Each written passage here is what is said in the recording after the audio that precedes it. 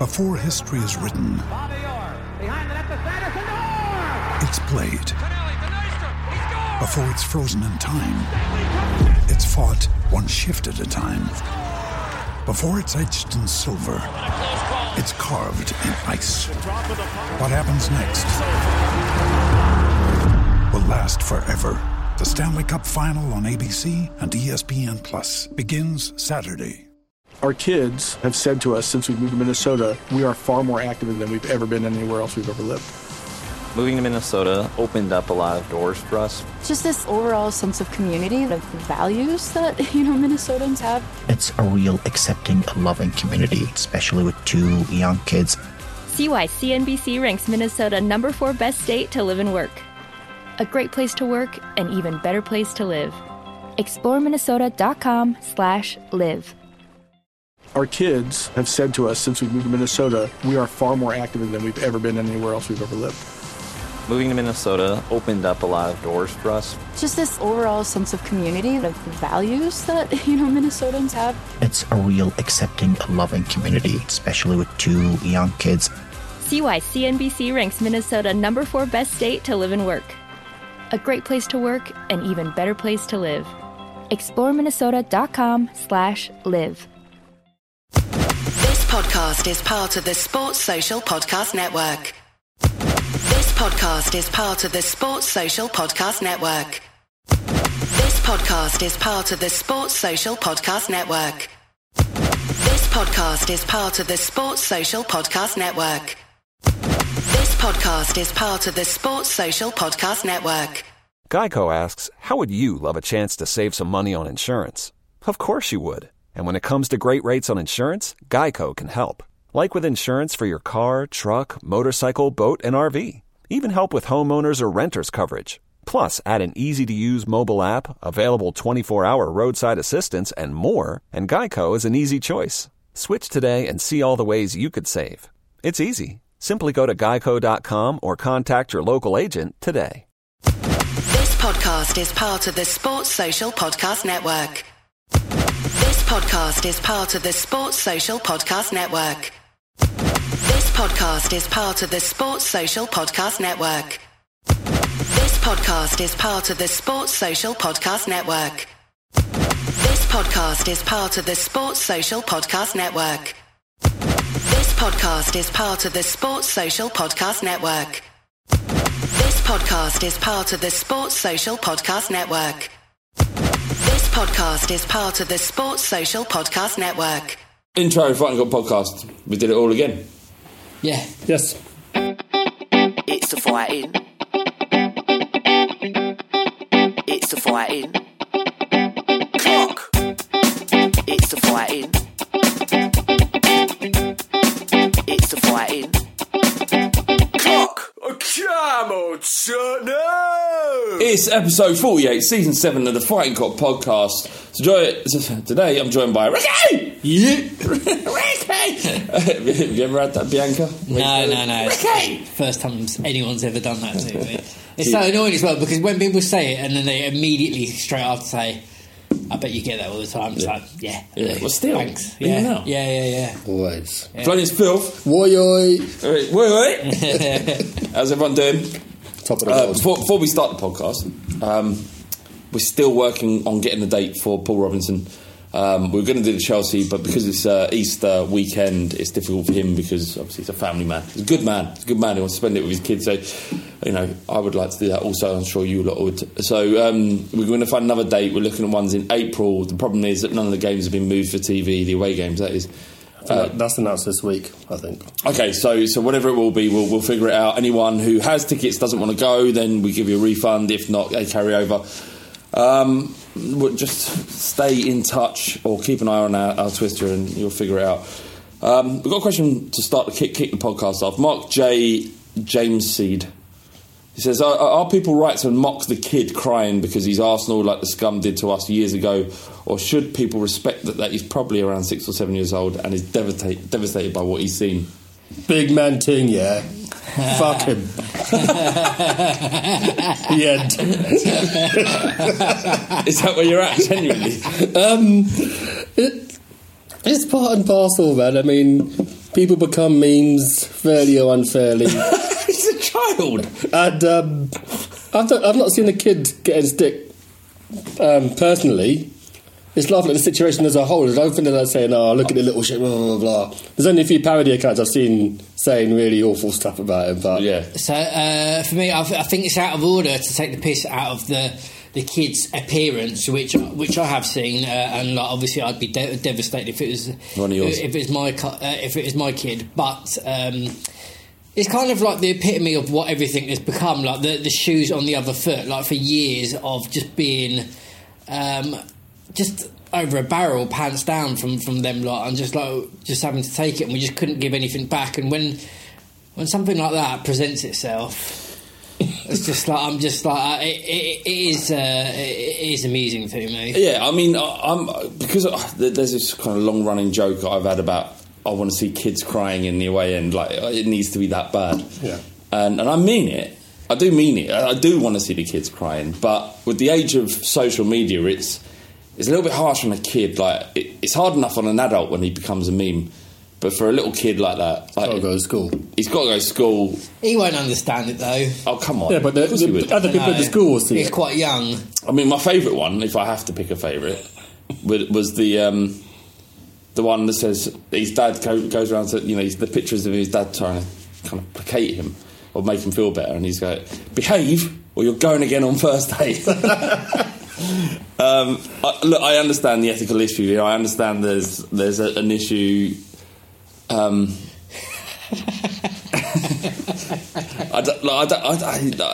long and short of it is I don't want to see a little kid desperately unhappy and being taken a piss out of on the internet. Well, I think all jokes aside, I think taking the piss out of a child is wrong. But do you reckon? But I don't know, it's part and parcel. I mean, years ago, if I bring my son to a game and we lose and he cries, I will put my coat over his face. Yeah. But then one thing that's not been picked up here is that I think Gary Neville has gone on a massive monologue on the commentary. Yeah. And they show the kid, and he says, look what you've caused. Because he's just getting spineless. Because he's referring to, I think, Xhaka and Ramsey walking back as they went on to score. And he's just going, spineless. Spineless. And there's a kid crying. And he's like, this is what you're doing. This is what you're doing to the kid. And the thing is it's his dad's fault for choosing that football club. This is what happens. This is what happens. It's not like... I feel sorry for the kid because he don't know no better. But the dad knows. And he has to stand up and take responsibility for what he's done to his kid. The internet is always going to be the internet. It's always going to be a horrible place that will jump on everybody with no mercy. Yeah. And there's something beautiful in that as well. But perhaps not when it's... the butt of the joke is a tiny child who doesn't know any better. It's not just Spurs fans either. It's like... everyone has been... Yeah, but that's not an issue. No, I just saw some... No, it's just kind of like not painting Spurs fans in a bad light, but everyone's kind of jumped on that bandwagon. I saw a United account throw out some good little clips of it, with, like, just cutting up of like the kid crying and like how Arsenal's performance went and stuff like that. I saw someone I think Neville saying spineless. Someone put a kind of house beat over it. That's the dark pav. The dark pav, yeah. With the kid crying. Dark pav's been going around for ages. Yes. Absolutely ages. Obviously from Pavlyuchenko. On to Spurs. It was one of them games when you're watching it, you think we're never going to score it. It's a cliche, but one of those games. It's just another one of them. We deserve it. We played better. We had gilt-edged chances. Like Kane had 2 chances he should have buried, or he would buried. You'd expect him to. Yeah. And actually scored the most difficult of the 3, which is that header at the back post. Hennessy had a world-class display against us. He only made 2 saves, apparently. Is that all? It felt like he'd done... I was being dramatic on Twitter. No, but... People said, he's only made 2 saves. Like, no, I don't care, he's had a worldie. No, but he made 2 saves. At the time when I put the tweet out, yeah. This must have been about 70 minutes in.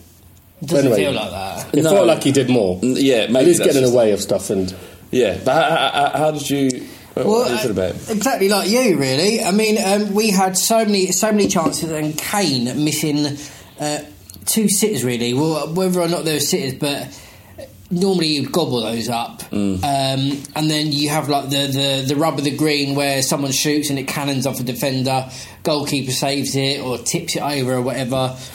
and I kind of learned to kind of not panic as much when it comes into the second half. And it's like 55 minutes, and I'm still thinking, do you know what? We're exerting so much pressure and control, possession, shots and stuff like that. It's going to go in, and then it goes past 70, and it's like, I'm still okay with it. I'm still okay. This is the new Tottenham, and it gets to 80, and I'm like, yeah. No, it's the old Tottenham. Come on, come on, come on, Harry. So when you're watching it, because I'm exactly the same. Like 40 minutes half time, you're like, okay, so we're going to come in strong in the second half, because most goals are scored in the second half of all football games. And what point, what time do you start to think, fuck, this ain't going to happen? I've got the exact time in my head, and I want us to all say the time together. You know what I'm asking you?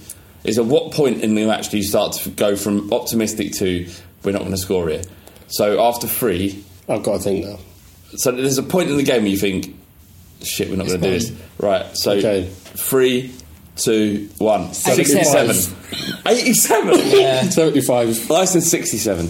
That's early. I know, but I get to 20, you're like, oh, most of the game's gone. Still getting there, mate. So what's your 87? 87 is when you know it's like, there's no chance. We scored 88. Well, exactly. So you're optimistic to the very end? Yeah, especially with this team, I'm fairly optimistic. It just feels like whether we grind out results or score late chances or penalties, something always comes up. We fucking get it. And for years, it's never been like that. But, no, but certainly. But this team, this manager. See, it was a hard-fought win. It was the first league game Jan or Toby have ever met. Jan and Toby. Oh, together, so, yeah. Sorry, my bad. So since Toby's joined, they've at least one of them has been in every league game apart from Sun. Was you worried when it came out? Well, Dyer and Sanchez, they do get panic stations, but then when I saw the state of Palace's team, I could probably name half of their team off the top of my head. Yeah, they had massive injury issues. And I thought we'd do all right. There was a bit of concern because Wanyama's not looked great since he's come back. And as a Dyer at centre-half is a bit of a mixed bag. Would Sanchez be okay without Toby or Jan there? And it was okay because Palace didn't try to attack us at all. People said, poor old Palace, but they didn't try to win the game. So no, they didn't try and win the game. I think the best outlet they had was that. What's his name? Haugraf? Sorloth. But it's fun, something that I thought. My attempt weren't even nowhere near. No. Just that unit they had on the left-hand side. The one who just palmed off Dembele. He's like, bloody hell. He looked strong. On the ball, he wasn't nowhere near as good. Didn't do a huge amount of damage, and if a better footballer would have probably caused us more problems. He was up against Aurier, who was the subject of much discussion. Yeah. Before I give my opinion, where are you at with Aurier? It seems like a weekly thing where I have to kind of reassess. Because some people said, he's worse. That speaks volumes, then, doesn't it? Well, we'll see. He's worse than Sissoko. He's one of the worst defensive signings we've ever had. People say Sissoko. Yeah, I was going to say, I haven't heard that. Sissoko. Yeah. Oh, God. It's quite creative, isn't it? People are saying all sorts, and to be fair, I was like, what the fuck am I watching here? The foul throw thing, I feel that a lot of them don't get called, and you probably come up against a ref who 3 in a row. Yeah, I mean that's more than any other professional footballer. Well, of course, but what I'm saying is that over the course of the game, you probably get 3 foul throws in every game, but the referee just doesn't call them. You might as well let them go. And then nothing. You get no advantage from a foul throw. That in no way absolves Aurier because he should know better. But if you look at throwers closely, which no one does, I don't. But I think generally a lot of them are just, they don't really give a shit. No, I suppose he's probably thinking, what the fuck am I up against here? It's like, how? But 3 fucking times though. Come on, man. But there's something you love about him. Don't let him take throws. So where he's a fullback. You have to let him. Yeah, you have to. He has to be able to take throws. That's his job. You're banned, mate. Well, go on.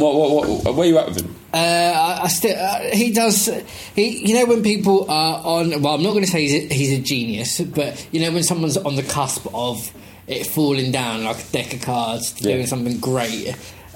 He's always kind of in and around that. I still think he's quite raw and he's still learning what's kind of expected of him and stuff like that. But you've got there was a last ditch challenge where first of all I thought, oh my god, has he done it again? Yeah. And then they done the replay and it was an insane challenge. Yeah. It was amazing. and then you have that juxtaposed with the foul throws. And then he also did some I can't even remember what it was now, some other defensive duties that was noted, and I thought that was quite good. But then quality insight. Yeah, exactly. And then done some other stuff that was good. Yeah, I can't quite remember what it was now. And then he had the chance where the ball flashed through everyone, and then all he had to do was just put his foot on it, side foot it into the net, and it came under his studs. And normally with players and chances like that, it's from someone that is lacking a bit of confidence because they don't just put their foot through it. It's like not even a second thought, and he had to think about it. Yeah, you can imagine Trippier burying it. Yeah. So, I get that. I understand that, and I would say in Aurier's defence for that Kane, who's top of the world in terms of confidence, also screwed one wide. Yeah, it's probably more. I don't know if it was more difficult. It's probably comparable. It came to Kane a lot. Very quick, and he had to readjust, and he kind of couldn't get his shot off, despite actually striking it well. It went wide, and it was what it was. You can't really excuse a professional footballer for not being able to. It wasn't even like it wasn't fizzed. It was a perfect cross. Yeah, he just misjudged it completely. He might have seen it a bit late. Maybe it came through a few bodies before it got to him. Yeah, fair enough. But what I still maintain that there's enough of his game, the quality that he has on the ball. And that's not even saying he's crossing, but his general build-up play, the contribution he has to the team going forward, and how some of his crossing was his pwn dog as well. Yeah, but then you can throw that at most fullbacks. Yeah. I can't think of many fullbacks who can really cross that. We used to say the same thing about Walker all the time. It's just that Trippier can cross a ball. Like, he's got one of the best deliveries in the Premier League, certainly of all fullbacks. And we've seen Aurier actually crossed the ball really well in previous games. Today, on that game against Palace, he wasn't that great. I still think there's a very, very, very good fullback there. And I think Dan Kilpatrick on Thursday's pod, he mentioned it. There's the possibility of him becoming the best right back in the league. I can see it. Just to give Poch a bit of time with him. What I find a bit tiresome with people saying everything doesn't fuck up. Like, he drops a grenade you got to stop dropping grenades. Because like, if you're in Vietnam, right, or you're on the front line in any war situation, I'm sure any soldiers listen to this, and there are plenty. Yeah. If you've got some geezer just accidentally fumbling around the grenades all the time, you've got to get him out. Yeah. So you just got to stop dropping like rogue grenades. Is all. Yeah, he's got to. But people talked about the 3 strikes he has against his name, which is getting sent up against West Ham. Yep. Which is a bit silly, but it's not the worst thing enough I've seen it happen. Yeah.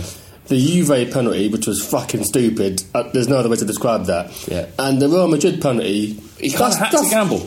I don't think you can blame him for that. No, not at all. What else could he have done? No, Cruz was there. He was like, I think. In the split second, he has to challenge. He has to. Exactly. I don't think you can blame him for that. It was also almost identical to the Palace one, actually. Yeah, I don't think it's something that can be put against his rap sheet at all.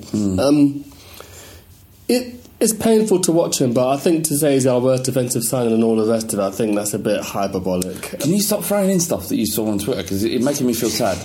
I don't see any of this shit. No, this is what happens. I'm not talking about. I don't follow these people on social media. Every Monday morning or Sunday evening, I put the questions out. Right. And these are the questions we get. This is not me following people or anything. So I've got to.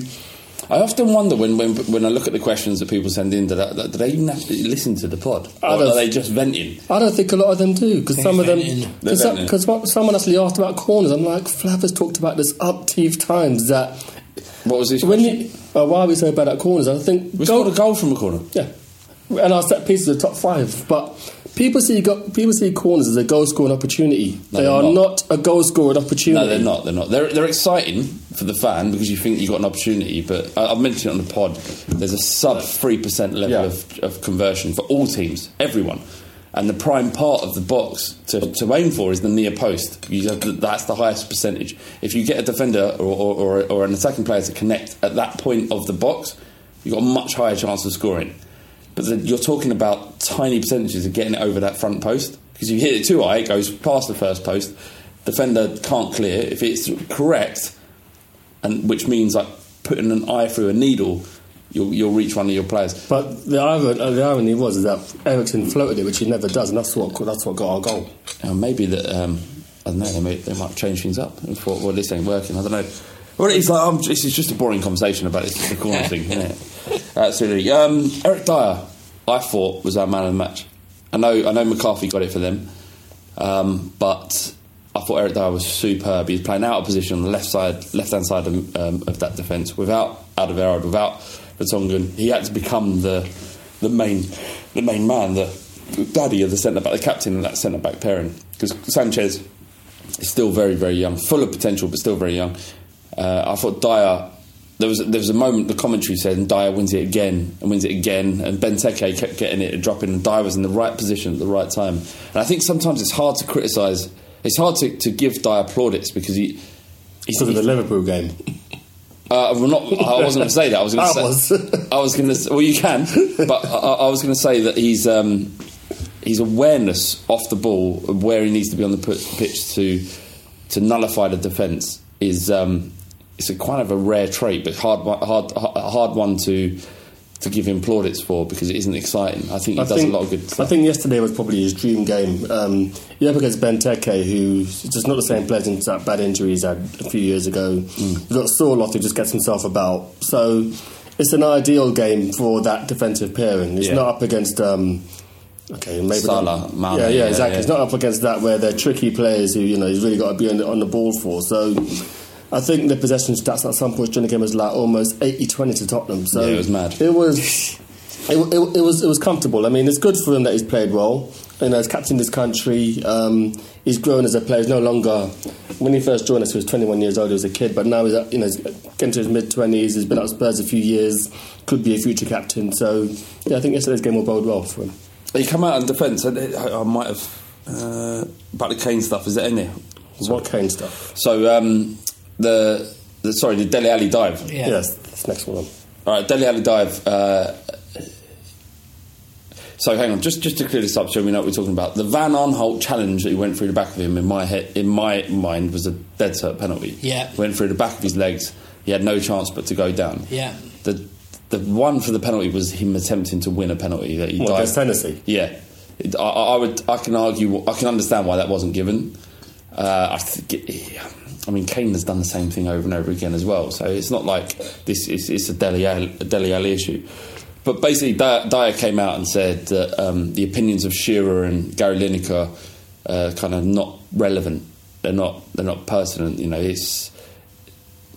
He doesn't value their opinion in this instance. Well, to be fair, they're paid to give an opinion on what they've seen, which is fair game. But the thing I've got an issue with in football is that if it's not a foul, it's a dive. Why can't the player have just fallen over the ball and you move on? So when Dele Alli got booked against Liverpool, it was exactly that situation. It wasn't a foul, it wasn't a dive. He just lost his foot in. Yeah. These things happen. You move on in the game, and they booked him. And it's going to get to a point now where I think with the Hennessy one, I can't defend that because it looked to me like he wanted. I mean, the keeper's coming towards him. He anticipates contact. The contact doesn't come. So Dele Alli's got to try and... he runs knee first into Hennessy and just fucking himself up in the goalie, or so it's a bit of a weird one. That's exactly what I think as well. Like, if you see a goalkeeper rushing out towards you, and then in the end it doesn't come and clatter you, but you still got that momentum going forward, it's better to jump over him or out the way instead of just going through him. When I saw it happen, like if he grabs his leg and he's like rolling round and like doing this, simulation, then Suarez. Then you're an arsehole, and you're not only are you looking for it, but you're acting and you're playing up for it. And were we not as critical of Suarez though for doing similar sort of? Suarez literally rolled on the floor holding his ankle. So is that the issue? When he saw his team had the ball, he got up and ran into position. So it's the fact that the feigning injury is the issue here. For me, is the feigning injury and feigning that you've been clattered or whatever, trying to call for a penalty. And calling for a penalty. That's blatant cheating. But like, if momentum takes you that way, and if it looks and feels like you're going to get a clattering, I completely understand why people would jump out of the way or jump. But Rick, are we not, as Spurs fans? Are you not, as a Spurs fan? You're placating things that you don't necessarily agree with because it's one of our own players. No. It's because I'm a massive fanny, and if a goalkeeper that's 6'5" comes hurtling towards me, I would be bracing myself to hit the deck. Yeah, or find... there's value in... to ride the challenge or something. You know, if he's coming towards me and I kind of like jump up and shimmy out the way, but he doesn't come into me. Like, I thought he was going to smash me in my back, and that doesn't happen, and I fall on the floor. Does that then mean I'm looking for a pen? I mean, the issue is that he's now... There's a story building up about Dele Alli and Spurs that he dives, Spurs dive. So every time something like this happens, it's going to get covered in more detail than it would for anyone else. I mean, you've got a tricky striker or a tricky attacking player. They are going to... This is going to happen. Diving is a part of football. You know, I mean, a lot of the English pundits and a lot of the English media say, oh, you know, it's not a part of our game, it's, you know, it's cheating and blah, blah, blah, blah, blah. But the game is faster, and as a result, people are going to fall over, and it happens. I'll tell you where I'm at. I don't like it. I don't like the fact that I can predict that Dele Alli is going to go down, and then he does. I don't like that. But I'm okay with putting the fact that I don't like that to the side if it means we're going to win. Yeah, and that's hypocritical. But that's life. But that's what I want. Yeah, you used to have you know, lads at Tottenham. Tottenham have got a soft underbelly. Tottenham are going to bottom. That was more painful to hear. No, exactly. And now we're going to win at all costs. It's like, oh no, we're a bunch of cunts. I mean, mate, today at work, a couple of times, you know, what do you make about Dele Alli? What do you make of Dele Alli diving? What do you make about me putting his knife in your neck? Well, that's what I wanted to do, really. Yeah. Yeah, you should have. You're not going to like that, so don't ask me the question. Exactly. Yeah. Have you had that as well, Rick? Have you had people coming up to you, ask about diving and whatnot? No. I don't talk to people at work. I don't like any form of human interaction with anyone. Okay, brilliant. That's good. Good. But with it's like for years we've always said about we've never had a player that. It's just that niggly player that is always kind of winding the opposition up or whatever.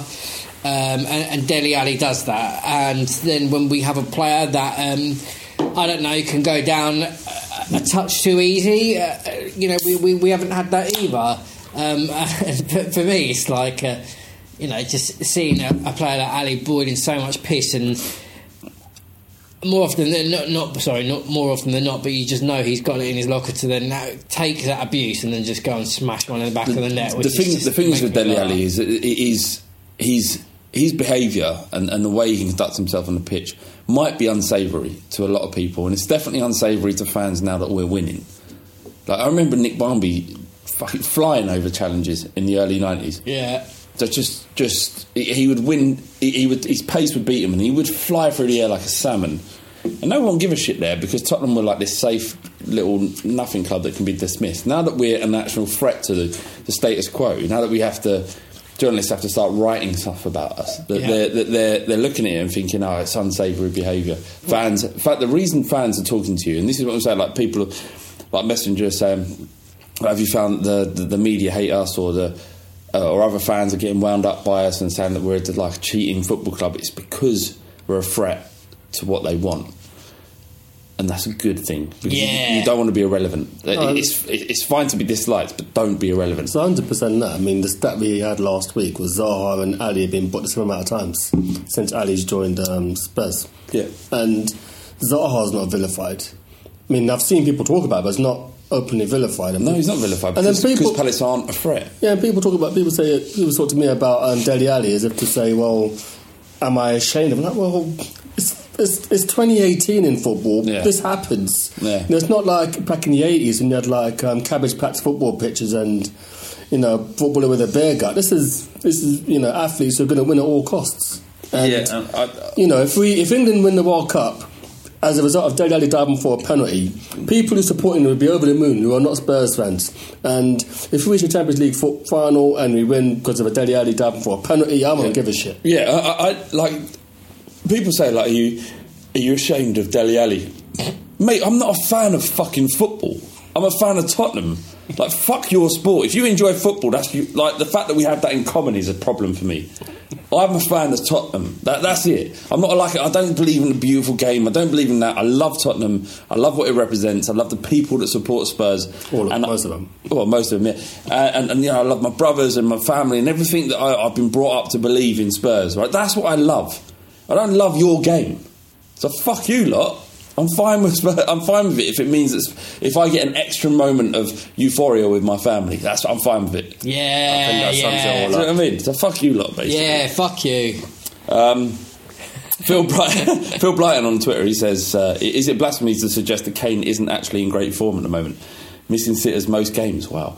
He is brilliant, but it feels like he should be scoring a hat-trick in most games. I mean...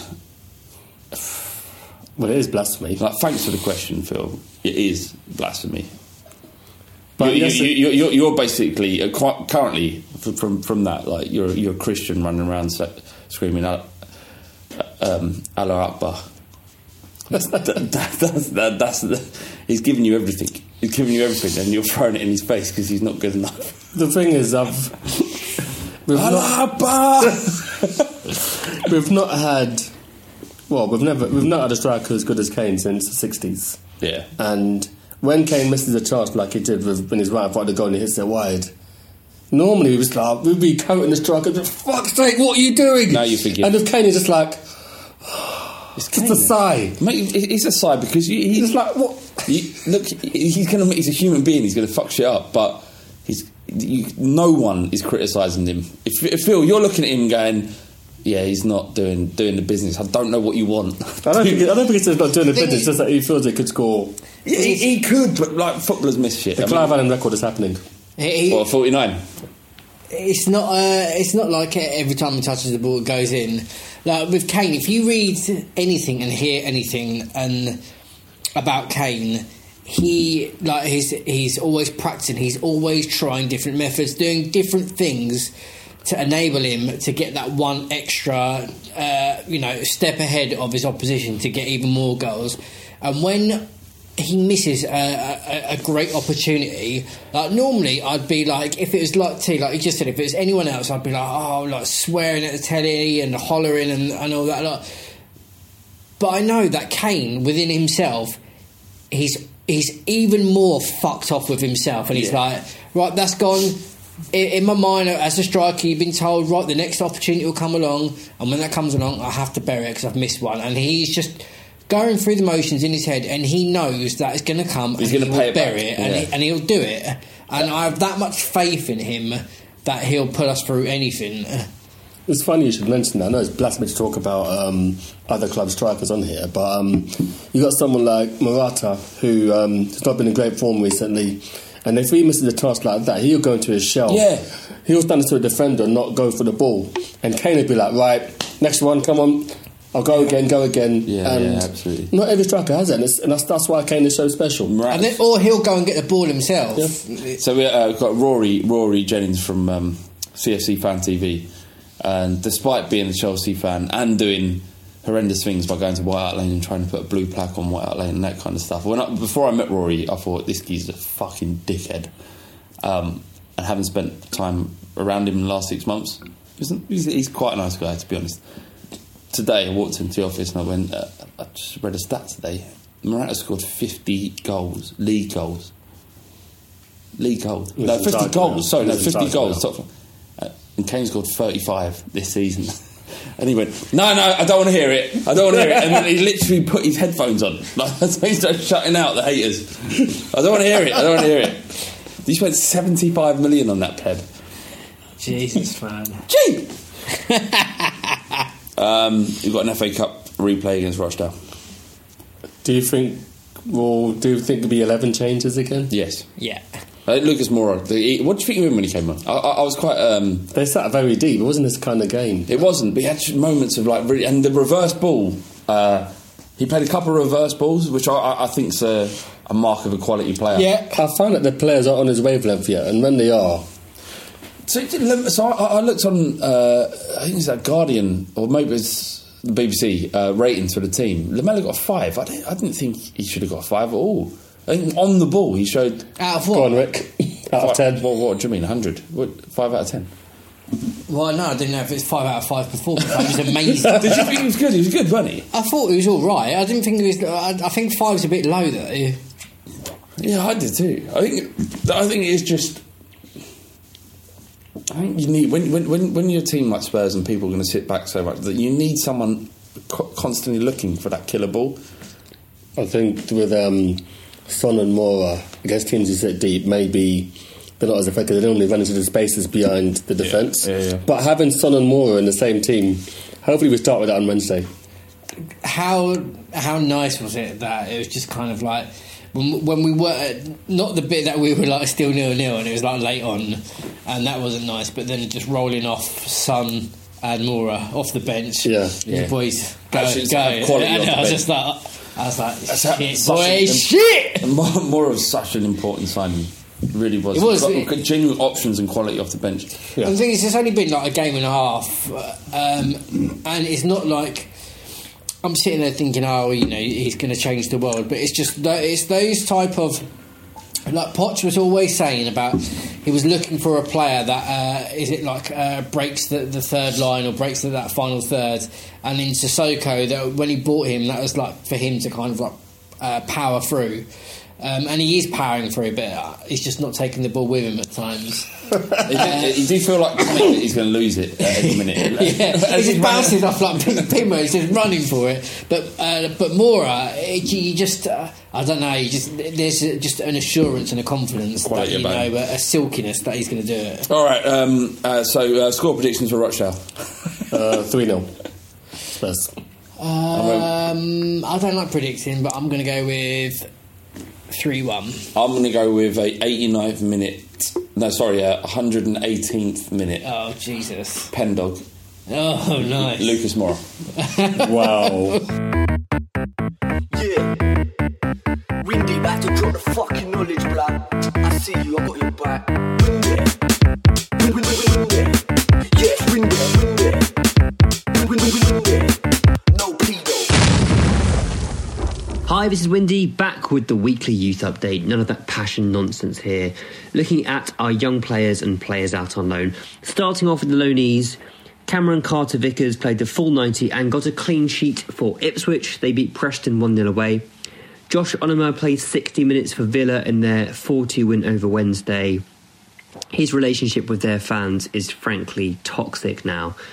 It's really not good. They were calling for him to be substituted and apparently gave a kind of sarcastic applause when he finally did come off. Anton Walks played 90 minutes for Portsmouth in their 2-0 defeat against Blackpool. Pompey Pedro on Twitter said, a League One player, plenty of aimless long balls and ball retention today was poor. Defensively okay, and I do hope we sign him, as other than today he's been quite impressive. 4 out of 10. Luke Amos played 90 minutes for Stevenage in their 2-0 defeat at Notts County. Stevenage FC Central on Twitter said, 6 out of 10, lost his spark after the first 20, average, just looked like a normal central midfielder rather than the live wire, the sting taken out of his tail with him heavily marked, some good passing though, and looked like a League 2 player rather than a youth, which is a compliment. Connor Ogilvie played the full 90 and scored a goal as Gillingham lost 2-1 against Bury. And George, Kevin Nkudu, Marcus Edwards and Ryan Loft were all not involved for their clubs. Moving on to the youth teams, the under-18s won 4-0 against Reading, despite John Dinzey being sent off for 2 bookable offences on 37 minutes. Rio Griffiths got a hat-trick. He is absolutely prolific this season. And Janelle Bennett scored the other goal. Scott Parker said after the match, a clean sheet was key as well as the goals, and we had some good performances. Rio scored a hat-trick and it was a big, strong performance from him. Jamie Bowden dropped back and did a good job in defence, along with Brooke, Lyons Foster, Tariq Hines and all the boys at the back. It would be hard for me to single out anyone because everyone performed really well. I've heard that Rio Griffiths has not signed a contract or not even necessarily been offered a contract as yet. Still waiting for news there. He has been linked with a couple of clubs. Let's hope he doesn't leave because he's been really, really impressive this year despite only recently being converted to a striker. The under-19s drew 1-1 with Monaco in the UEFA Youth League and then won 3-1 on penalties thanks to Brandon Austin making a vital save. We now play FC Porto in the quarterfinals, which is happening next month. That will be on BT Sport, I imagine. And the under-23s are playing Derby at Hotspur Way. That's midday on Friday. You feel free to go along and watch. You might not get in, but give it a go. And that's it for this week. If you're interested in more young players, follow me on Twitter at Windy Coys. That's Coys for Come On You Spurs. Thank you. Goodbye. Second half of the Fighting Cock podcast. Thank you very much, Windy. So, since the last podcast, Toby Alderweireld has apparently been... Well, we're open to selling him now because he wants 150 grand a week, 29 years old. I wouldn't want to see him go at all. Where are you at? I don't want to see him go. I think did they offer him 110 with a load of bonuses on it? Right. And I think he's... Well, I can only go on what I've heard. I don't know if it's true or not that he's not accepting that. I don't want to see him go. I think people have said how well we've done without him in the team, but you look at the calamitous goals we've conceded. The first goal against Liverpool when Salah scores, Juventus in the first half. If Toby's in the side, do we concede those goals? Probably not. Yeah. So we do and we will miss them. So it's a bit revisionist to say Jan's had the better season, Jan's the better player right now, because Toby's very, very important, and I hope they come to an agreement. Get rid. Nah, for me, like he's coming into the end part of his career, and he's obviously looking for his final deal. This is going to be the biggest deal he signs. For him, he's been absolutely outstanding for us. Even on the pitch, he just feels like a leader. For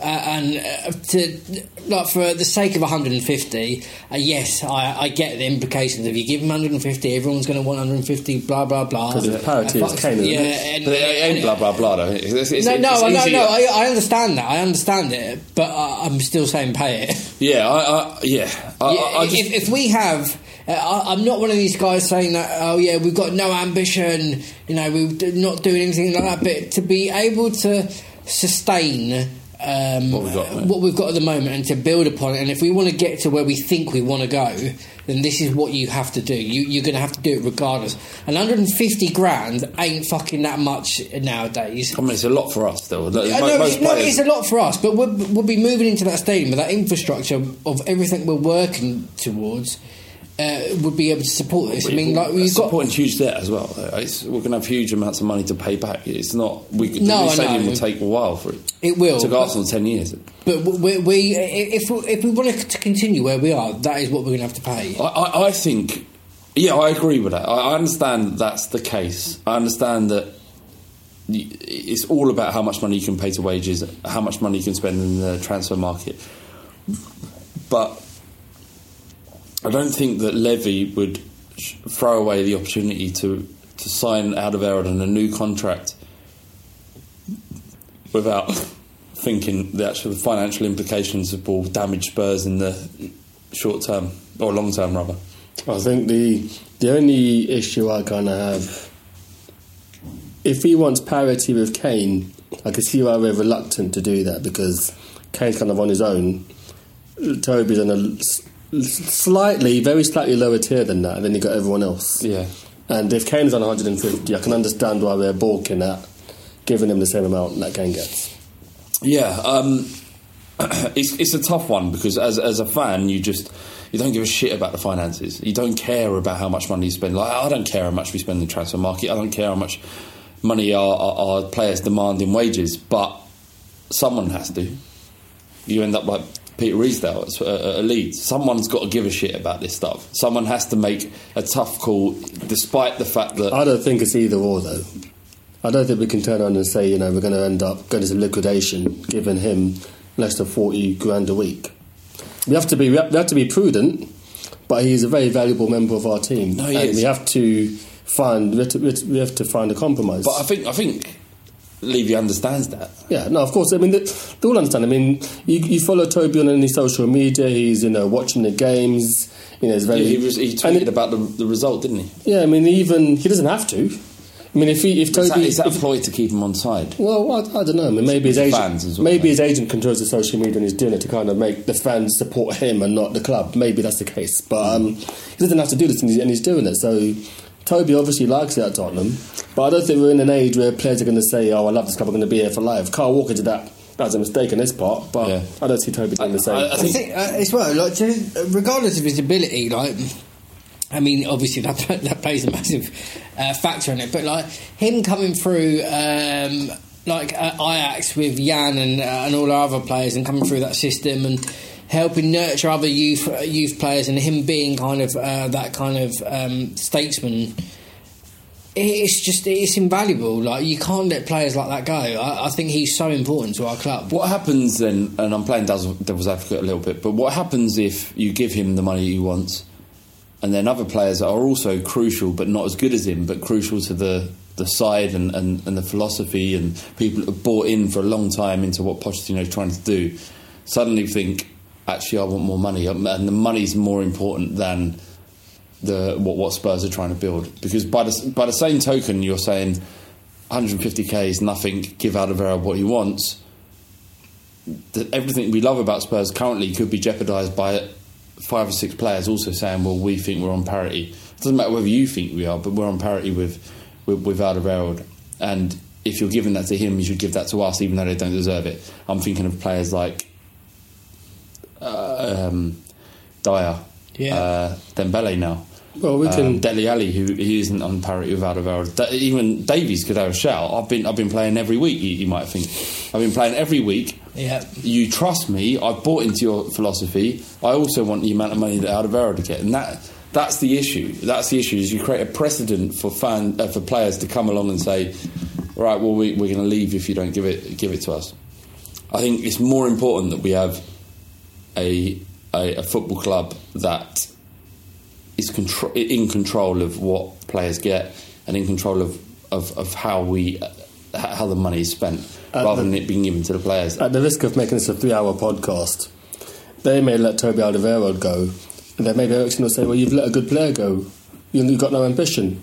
I can go. I mean, we can go round and round in circles on that. But then it's about... It's difficult. It's a difficult one. I mean, and that's why his job, Daniel Levy's, his job's so difficult. No, you've got to be considerate of the will of the fans. You've got to be considerate of the will of individual players, and they're demanding new contracts. And then you've got to be considerate of the implications of the decisions you make. It's a minefield. You're not going to get everything right, and someone's going to be unhappy. The fans are going to be unhappy. The players are going to be unhappy. It's just par for the course. I think you just got to look at the development of what's happened at Spurs. Look at where we are. Look at the amazing work that's been done at Tottenham in recent years, and just trust the current incumbents. There was a question on Twitter, and it wasn't for the podcast. It's a general question. Is Toby more important than Pochettino? Some people say Pochettino is more important. I think he's more important. Some people say Toby's more important. I think Pochettino is more important than Kane. Genuinely. I think... it's the only thing that's important. He leaves, the risk of the house of cards falling down is so much more significant if Pochettino leaves than it is if Kane leaves. I don't think there's much in it. There's not much in it. Kane doesn't drag an average manager through in the same way that, you know, what you're talking about is what Bale did for Villas-Boas. No one looks back and thinks of that fondly. They look back at it and think, wow, we had a great player that left us for Real Madrid. If Kane's there playing for a manager who he doesn't really believe in, and Real Madrid come in and say, right, we're going to give you everything you want and another 400 grand on top, there's not much you can do. What we have currently under Pochettino's his guidance of the team is a philosophy and a way of playing that the players believe in. And I think he could get out of a lesser player than Harry Kane something that could replace him if he ever decided to leave. Pochettino is a linchpin here. The relationship between Pochettino and Levy is the linchpin. What we tend to forget is the state of the club we're in when Pochettino joined. And I've said this over and over again, and I'll say it again, he replaced Sherwood, for fuck's sake. Yeah, he had Chadley in defensive midfield, he had Walker behind the striker. This is the team he joined. He joined that team. At the end of every season, I'd go to watch the end of season thing where they walk around the pitch with their families and stuff. I didn't go that season. I remember I didn't go. I know. And that's a bad feeling when Sherwood joins. Pochettino walks into that clusterfuck. He walks into making Kabul and Adebayor captains. That went pear-shaped. And he's gone from that to where we are now. And, okay, he needs the players to obviously buy into what he's doing, but you've got to really factor that into everything. You've got to trust them. You've got to trust them to get it right. Yeah, with the Aurier as well. Because there's no point in our history under Pochettino, apart from maybe the League Cup, where you could some say through it, but actually probably took the more grown-up decision to, focus his efforts elsewhere. There's no point where Pochettino in recent years or Levy in recent years has really let us down. So you have to trust them.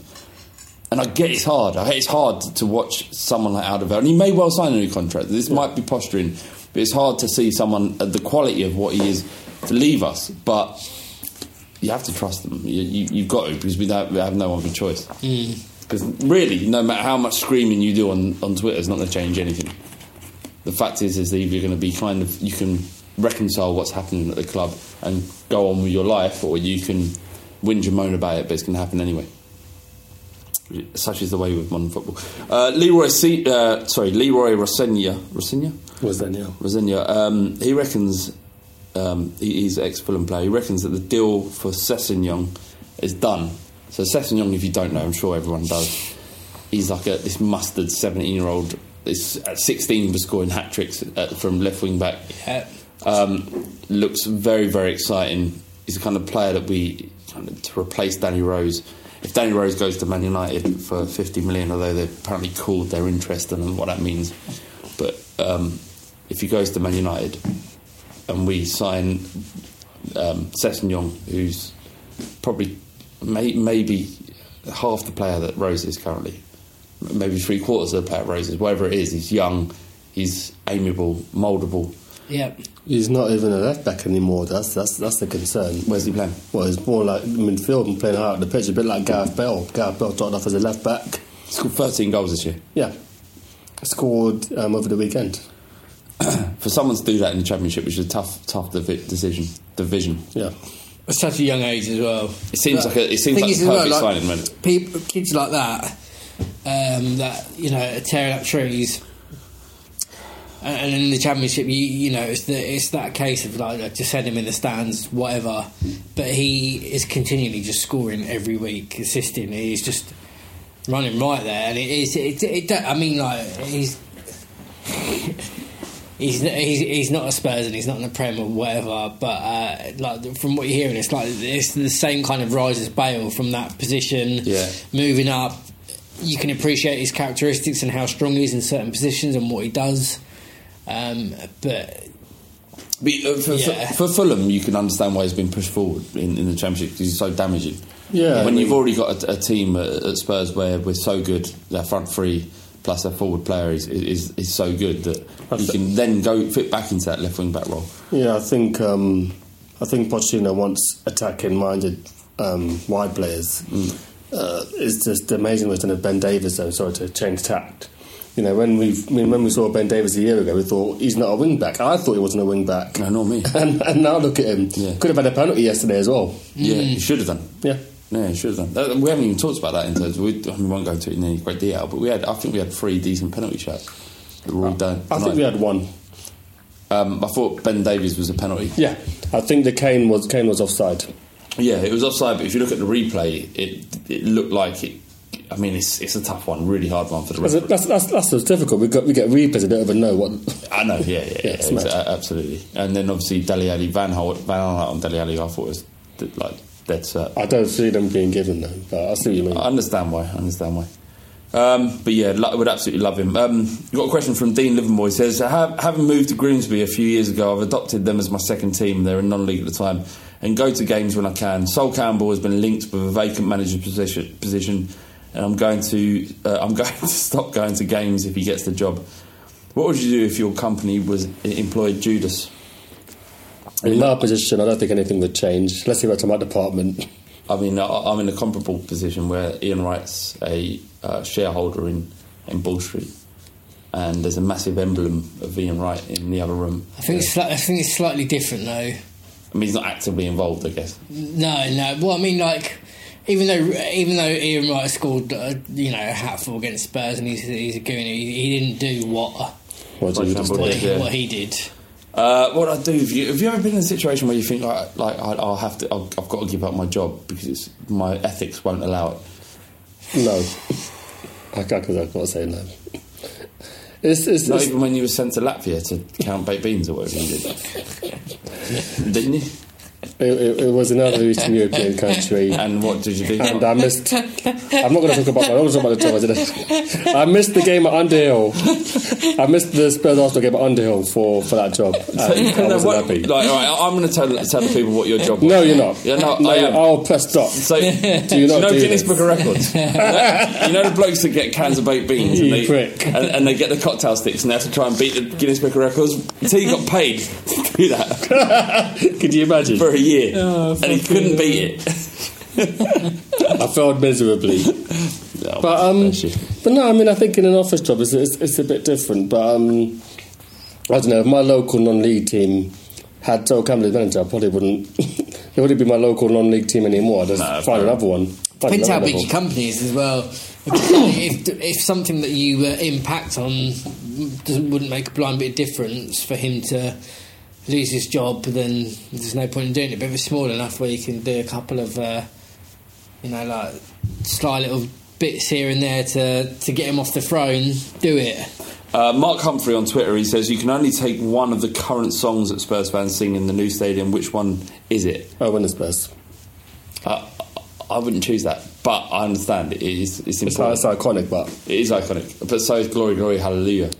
Yeah, but I find that song is only good when you're 3-4-0 up. I don't think that song kind of slow, isn't it? Yeah, I don't think that song kind of rouses you when you're. So, When Spurs is the one that, like, it's kind of like you unify everybody's together if you're having a great result, and it can resonate. Yeah. It's insane, mate. It's insane, isn't it? It's insane. What's your favourite rendition of When Spurs? I've got to say, if you haven't got one, Inter Milan at home. Well, I was going to go, but everyone's going to say that though. Everyone that supports Tottenham, that's a throwback. With a couple against Arsenal. A couple against Arsenal have been superb. He's going to say the Inter Milan, and everyone gets so angry about it saying our song, and it is now. It makes it even better. Yeah. It's so. I think it was you who tweeted it. Well, I can't remember who it was. Like when we played against Southampton, and someone tweeted, "Why are they singing our song?" Yeah. The tweets got back off that. Stop singing our song, you thieves. The thing is, so many other clubs sing it as well.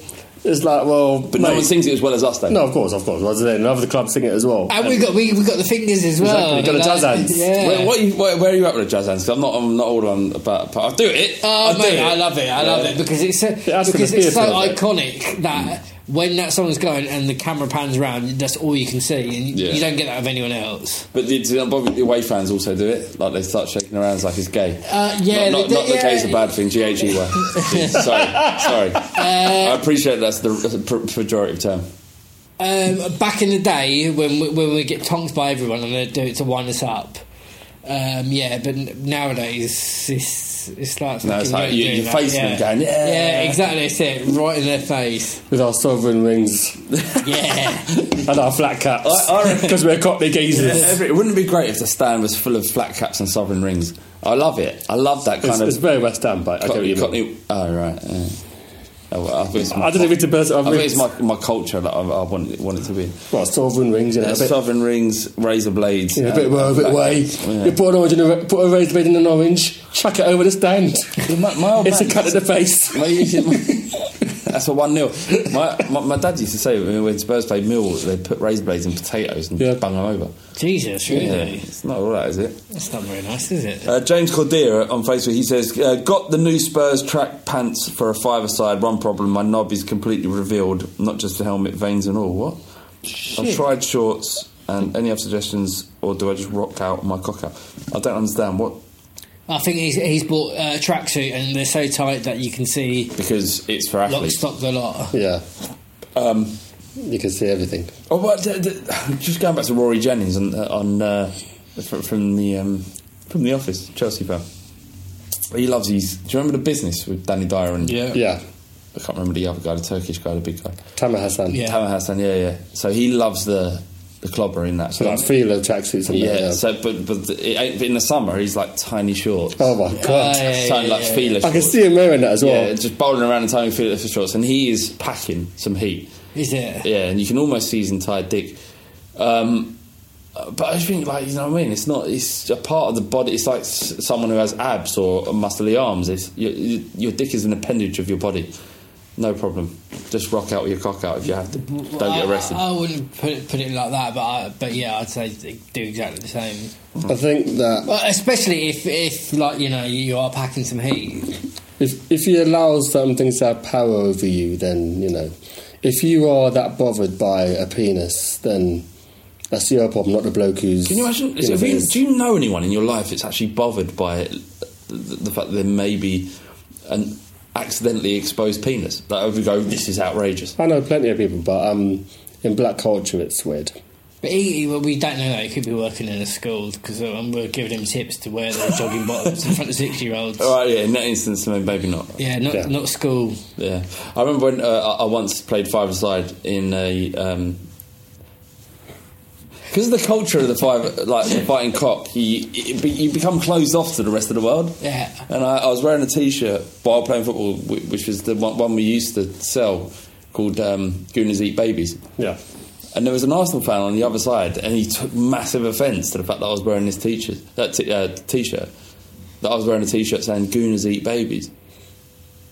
And I'm like, well, mate, show me some evidence where you don't eat babies, and I'll take the T-shirt off. Did he take you out? No, he said he couldn't show me any evidence. But he just said, look, he went innocent to proven guilty. And I was like, well, mate, look, this ain't a court of law.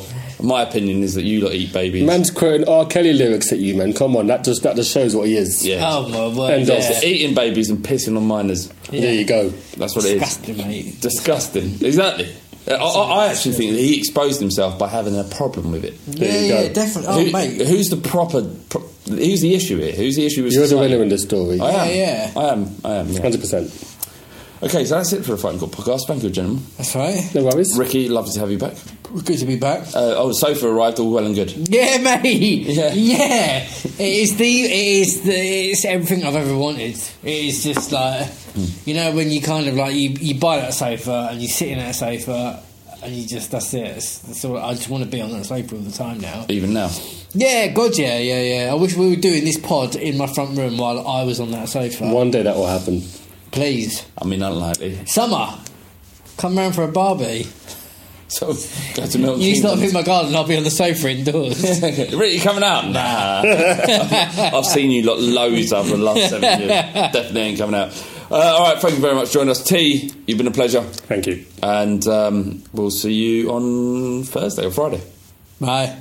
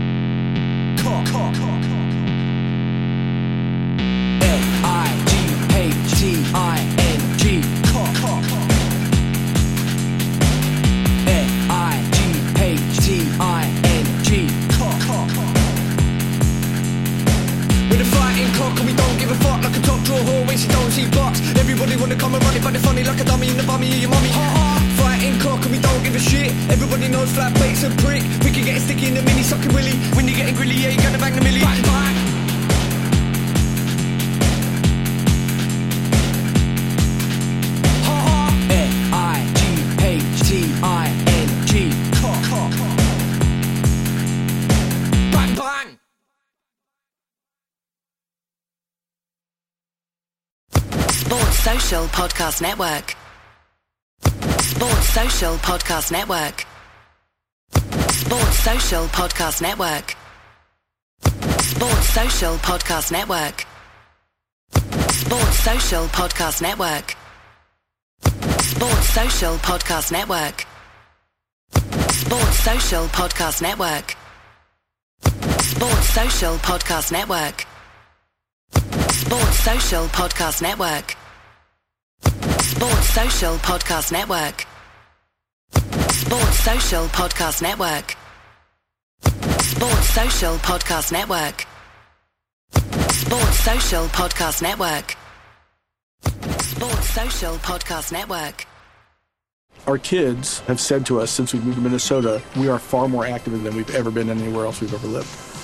Moving to Minnesota opened up a lot of doors for us. Just this overall sense of community, of values that, Minnesotans have. It's a real accepting, loving community, especially with 2 young kids. See why CNBC ranks Minnesota number 4 best state to live and work. A great place to work, an even better place to live. ExploreMinnesota.com/live.